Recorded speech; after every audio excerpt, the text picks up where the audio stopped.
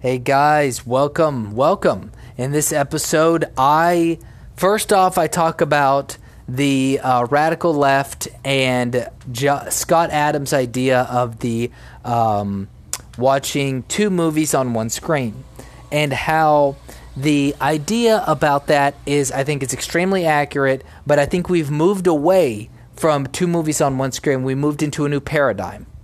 So I talk about that, 1619 Project, how the idea behind that is really to destabilize our idea of history. And then the second part of the show, I discuss the Ken Karen controversy, the guys that came out and defended their property, and a little bit more. So take a listen.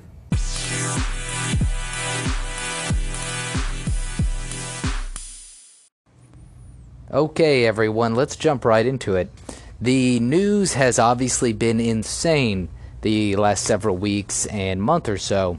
Obviously, we have the George Floyd. I wouldn't even say they're George Floyd protests. They're communist revolutionary riots, thinly veiled under the cloak of racial equality and racial justice. That's exactly what it is. And if you can't see that, then I'm sorry. There's a very limited amount of things I can do to help you. And I would like to go back to an idea that Scott Adams talked about a while back ago. How he discussed how in the United States what we're seeing really is two movies on one screen. So we live in the same country, right? So we're as Americans, we're in the same country of the United States, and we are somewhat in proximity to each other. Right, so that's like the same movie theater. We're all in the same kind of area. We're all under the same government, all of that. But we are living in two realities. And that is a situation that I believe is one of the most accurate things he has said over the last several years. And it is what I believe is driving some of the differences between the radical left and the rest of the United States. So, right now, what we are seeing is a breakdown of the reality, a breakdown of a common understanding of Americans.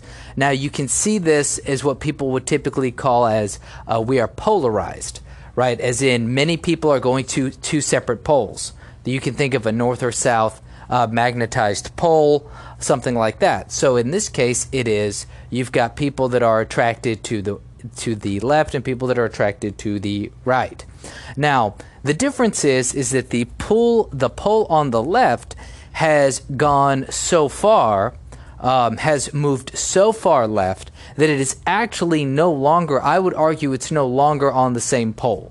That we're no longer polarized along Democrat, Republican lines or right-wing, left-wing lines. We are in a situation where we have a pole of right and left, which is Republican, Democrat, or conservative, liberal. But then we have this other thing that is not attached to the rest of us. And that is Black Lives Matter.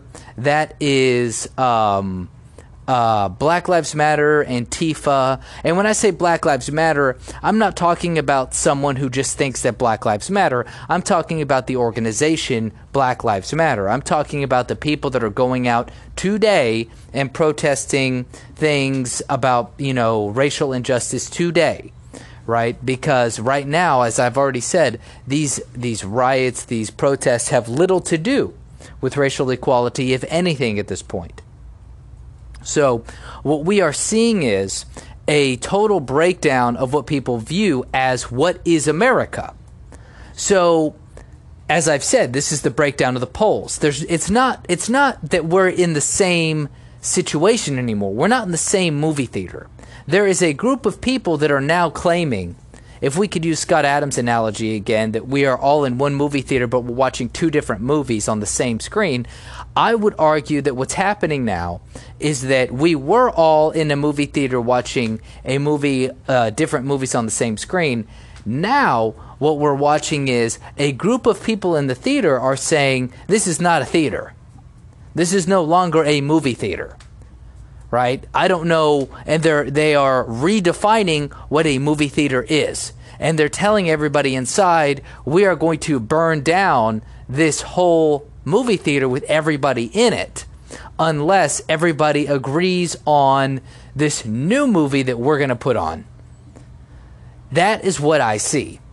And in the meantime, what they're doing is they're recruiting as many people from the Democratic left side of the spectrum as possible, and trying to use things like, in the past they used arguments based around socialism, based around empathy, things like that, to say, oh, don't you feel sorry for the poor? Don't you feel sorry for the immigrant? Don't you feel sorry for these people? Well, now it's, well, don't you feel sorry for anybody who's not white? And, you know, it's been getting more and more radical, to the point where somebody put out a tweet today. I don't remember who it was. Somebody pretty, fairly well known, put out a tweet and then deleted it. It was a Washington Post editor or writer who put out a tweet saying that white women are lucky that we're only calling them Karens and we're not trying to get revenge. And I keep pointing out, like, these people are, as I've said earlier, they are looking for revenge, and they will call out white women. Like right now, everybody's going for white men, but don't get me wrong, the white women, the Karens that everyone's talking about, they will be on the chopping block. They actually already are, right? We saw a couple of prominent white actresses that were taken out of cartoon shows because they were voicing people in the cartoons that they weren't really. There was a cartoon called Big Mouth where the actress was a Jewish lady. She was voicing a half-black, half-Jewish girl, and she decided to step down. There was somebody who, I can't remember, somebody else did the same thing this weekend. And so, we are seeing we're really seeing a strong purge and attack on anybody who cannot be put into a marginalized minority group. Now, I kind of digressed there for a minute, but I want to get back to the analogy of watching two different movies on the same screen, where now the radical left is no longer abiding by the same rules. And this is what I wanted to get to, was that under Scott Adams' previous analogy, we were kind of under the same rules, right? Like, we all agreed, hey, we're in the theater, we're going to watch the movie. We're coming away with two entirely different interpretations. We are no longer abiding by the same rules. We're not just sitting together in a theater and all agreeing to watch the movie and coming away with different interpretations. No. What is happening now is the radical left faction of the United States, the radical lefties, Antifa, BLM, they're saying, look, dude, we're not watching the movie. We're going to burn down the movie theater, and in fact, everything that you thought about the movie is a lie. And now, actually, if you bring up anything about the movie that we disagree with, we're going to come down there where you are sitting in the theater, and we're going to beat the shit out of you. That is what Antifa, that is what Black Lives Matter, that is what they're doing. That is how they are in this movie theater analogy. There are a few people at the top that are booing, heckling throughout the movie, and they've decided, hey, this movie sucks, we're tired of it, we're just going to start beating the crap out of all the other people that are here. That is what I am seeing. And so that's what I'm getting at, is we're no longer on the same reality plane. And you can see that with the 1619 movement. I haven't looked deeply into this movement because I honestly know I just know it's patently absurd. But these people are trying to date the founding of America back to the year 1619. They're trying to make it out to be, and the goal, I believe the goal of doing this is to try to extend the time that slavery was a part of the American institution. See, part of the problem with the radical left narrative about the United States is that while, yes, slavery existed in the United States for, until the 1860s, officially, right? Because we've had, Jim Crow laws after that. But essentially, that means, slavery only officially existed in the United States for a short time. And when I say a short time, obviously I'm talking about from 1776 to the 1860s. So slavery in the United States was officially less than 100 years as a country of the United States. Now, the radical left doesn't like that. They don't want that. It doesn't go with the narrative. So they must change the history. They must change the entirety of our reality. That's what they're trying to do. They're trying to shake people's fundamental assumptions about reality so that way you're easier to take down. See, if you have a strong understanding of your culture, your history, your heritage, or just you have a strong belief structure that's rooted in something, it's hard to get you to bend the knee. It's hard to get you to kneel down. And that's what the radical left wants you to do. They want you to kneel down. They want you to be scared. They want you to be afraid of what they are going to do to you. That's what this is all about. It's about fear, and it's about making you kneel and bend to their will. And they're very successful with this right now. This is one reason why we are moving into very dangerous territory, because we can't debate this anymore. So previously, we could have a debate about American history, right? We could say, well, yeah, there was slavery from, say, 1776 to 1860s in the official United States, while, of course, slavery on the North American continent existed for a few hundred years before that, and you can debate the merits of that. Now, within that structure, you can talk about the Constitution, right? People talk about the 3/5 clause of the Constitution, but they don't like to talk about the fact that in the Constitution, slavery was officially supposed to end, that it was supposed to officially, the slave trade. I do believe, I'd have to look this up, but I believe the Constitution, this is from my history classes back in the day, that the international slave trade was not able to continue, I think, after, I don't think it was 1812. Was it 1812 maybe? 1814? There was a time in the early 1800s that in the Constitution it said that the United States could no longer import slaves. And it was meant to stop the slave trade, because a lot of the founders of the Constitution were in fact against slavery. And now, don't get me wrong, some of the founders, I'm sure, were for slavery, but there were also many that were against it. And that is why the Constitution had some of the things written in it. That is why, if you go back and read the Federalist Papers and how we got rid of the Articles of Confederation, there's lots of debate and tension between states that didn't have slaves and states that had slaves. People were very concerned that the states that did not have slaves were going to end up outvoting the states that had slaves. That's why we have the 3/5 rule in the Constitution, right? The slaves were supposed to count 3/5 as a person, because the southern states that had the slaves did not want to be outvoted and potentially not only lose their representation in Congress for other matters, but also potentially have slavery taken away from them in illegal means like that, like through the Congress, through the House and the Senate. Right? And so that alone should tell you a lot about the history of the United States. This is no just straight racist country. Now, those are just some basic things that a lot of people probably don't know, and you'd have to look them up. And like I said, if you want to go back and read the Federalist and Anti-Federalist papers and read about the Founding Fathers and what was their ideas and things like that, a lot of this I'm just spitting straight from the dome, and you can go and verify this. I might be off by a couple things here or there, but for the most part, directionally, I am correct on this history, that the Founding Fathers were a diverse group of guys. Many of them wanted to get rid of slavery, and I'm sure there were also many that did not want to get rid of slavery. But the bottom line is they did compromise on ending the slave trade in the early 1800s, about 30 years or so after, 20 or 30 years after the Constitution was ratified. And that's a big fucking deal for a bunch of people that were born into a world with a slave trade, a large international slave trade. Now, once again, how does this connect back to what the radical left's plan is? Well, this is the point. The point is, because if you just talked about what I discussed, right? If you just discussed what I just discussed, then it makes the situation messy.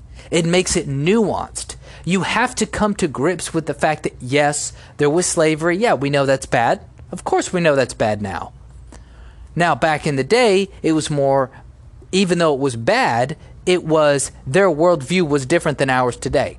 But what it does is it makes the situation messy, because you can't say, well, the United States is a white supremacist, anti-whatever, a horrible nation, because when you go back and you go, well, actually, see, the problem with this is that, the founders actually debated this situation. Many of the founders didn't want to have slavery. That's why there were all these things going on.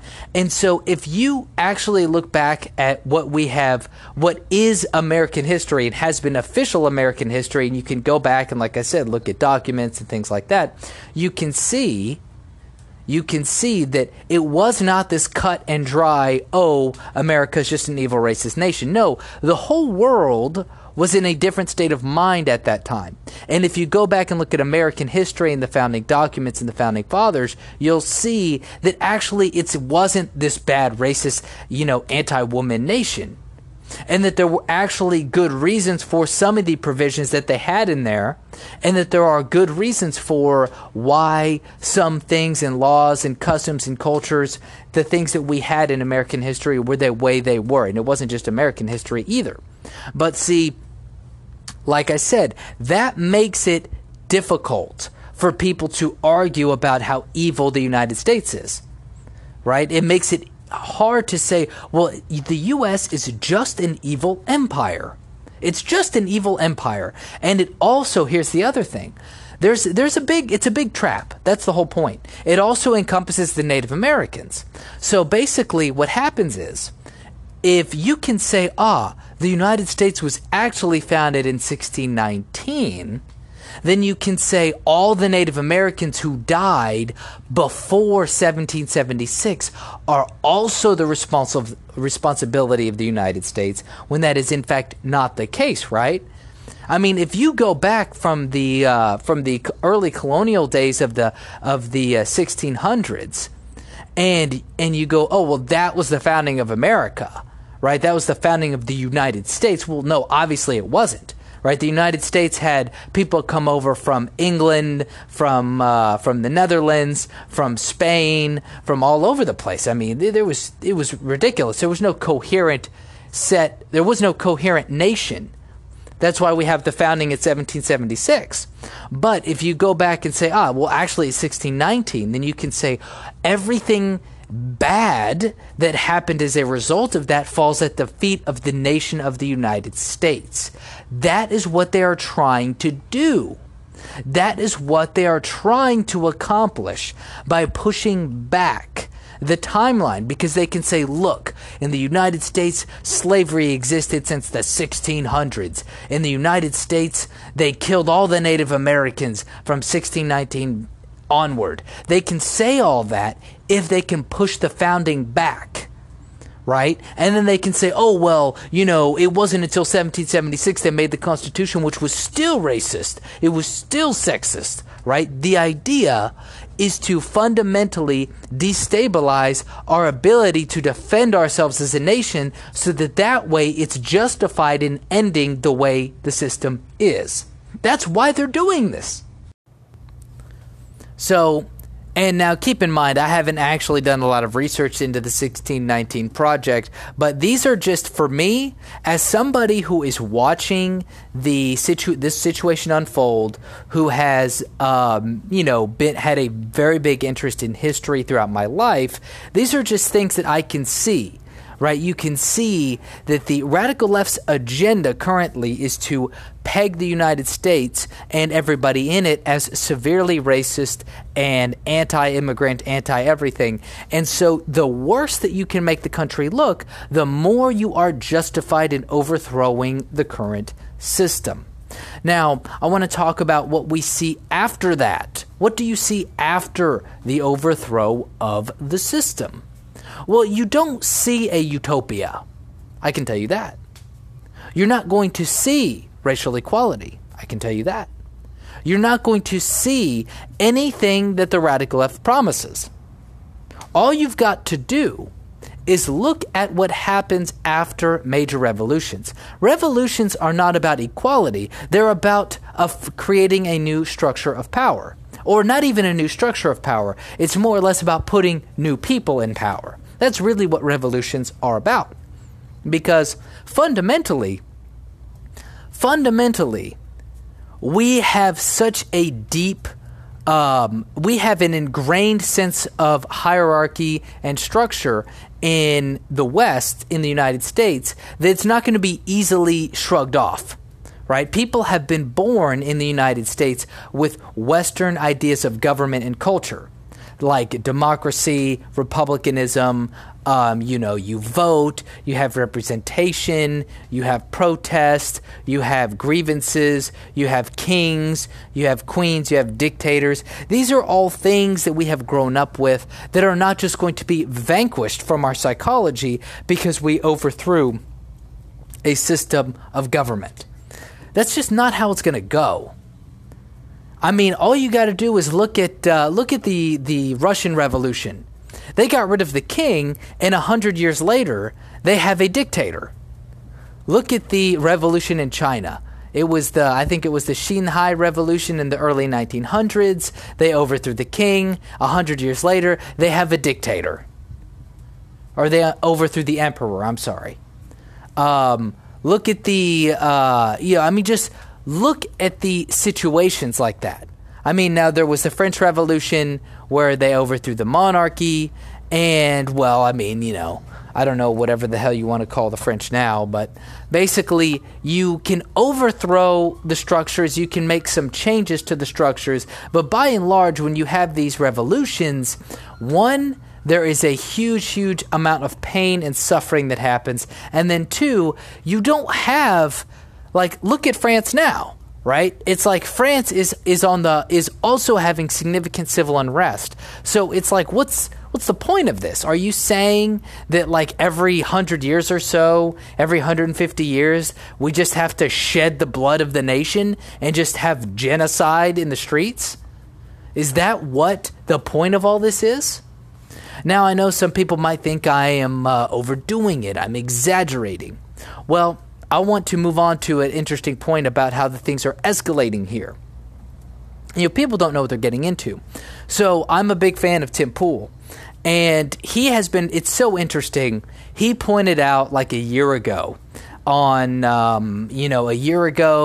he pointed out that he was worried about the polarization in the United States. He was worried about a potential civil conflict erupting from people being kicked off of platforms where you'd have basically a liberal economy and a Republican economy, that you would have basically the nation would become so split that it would be very you could see where there would be a rift for a potential civil conflict. And I got to be honest, he was pretty good with that prediction. And it's not so much a prediction as it's just feeling the pulse, kind of seeing where things are going. Tim Pool is not an economics dude. He's not a tech dude. He's pretty good with the culture war. He's good with the culture war, and the culture war is where we're seeing a lot of this crazy shit play out.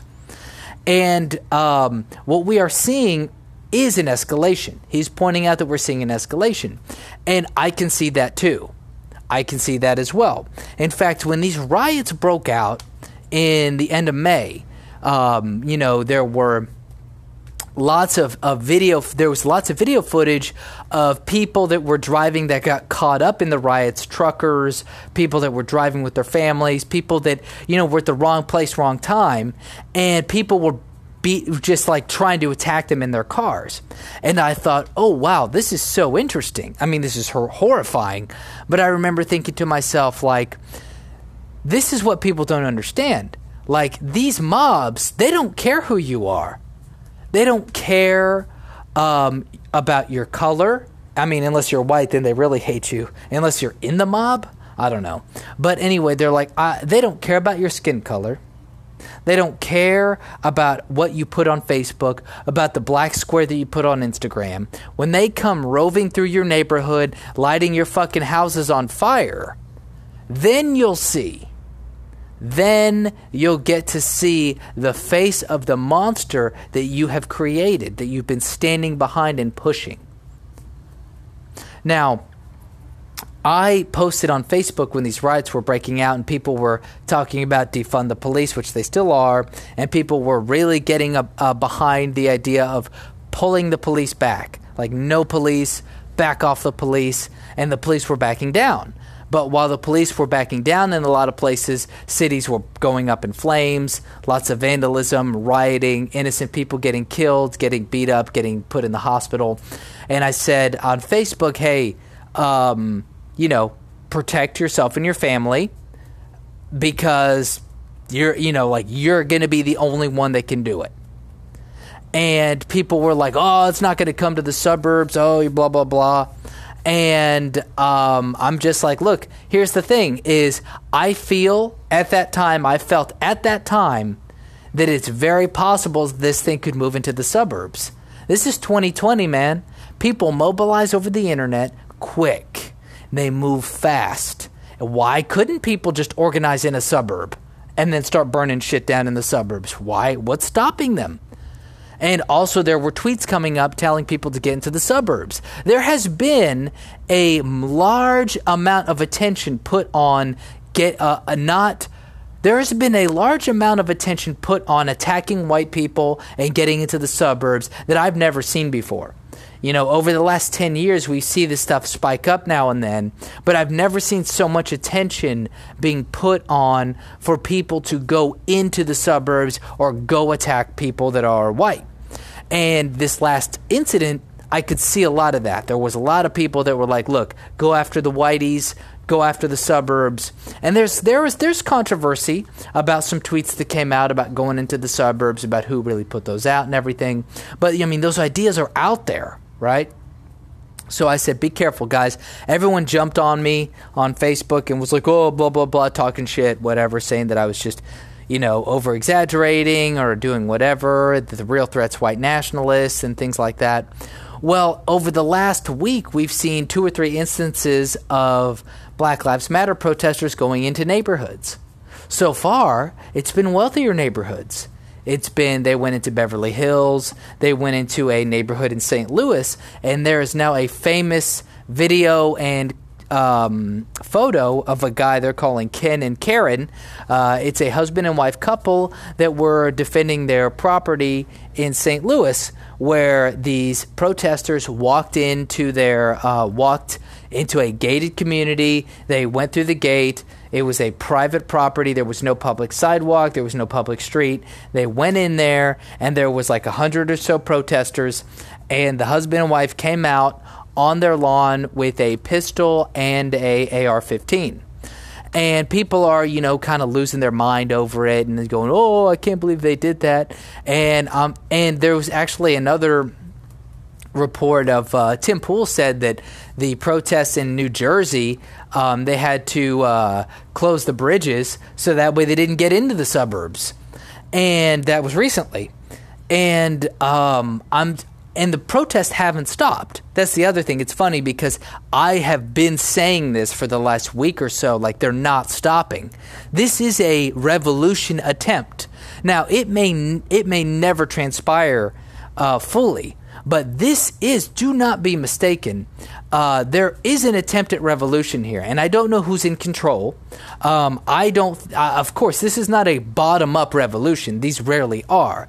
These are generally like, hey, somebody in the background that has power, that has money, is pushing something in a particular way. And it doesn't have to be one person. It could be multiple people, multiple interests, people that are trying to get rid of people in the current establishment. And, I have some theories behind that, but that's where we are. And if you think that you're safe out in the suburbs, don't get me wrong. I don't want to over-exaggerate here. Most suburbs are going to be fine, right? This country is huge. We have a huge country. Most suburbs are going to be fine. You're probably not going to have to worry about it. But it's like if you're in a hotspot area, right? If you're in a St. Louis or if you're in a Chicago or if you're in a Minneapolis, then yeah, there's probably some suburbs out there that are going to be a little bit at risk. there's probably a couple spots that could kind of go up and have some issues. But these people are launching a long, sustained guerrilla warfare type of operation. They are trying to take down the current people that are running the United States, and that's what we're seeing. That's what we're seeing. Don't be mistaken. Anyway, that's all I got for today. You can follow me at tstutch.com, Taylor Radio, Facebook, Instagram, Twitter, tstutch1. Not so active on all those platforms right now, but go ahead and give me a follow. You can buy I got some funny merch up. You can find that at tstutch.com. And Teespring, store Tstutch. Thank you for listening. Stay safe.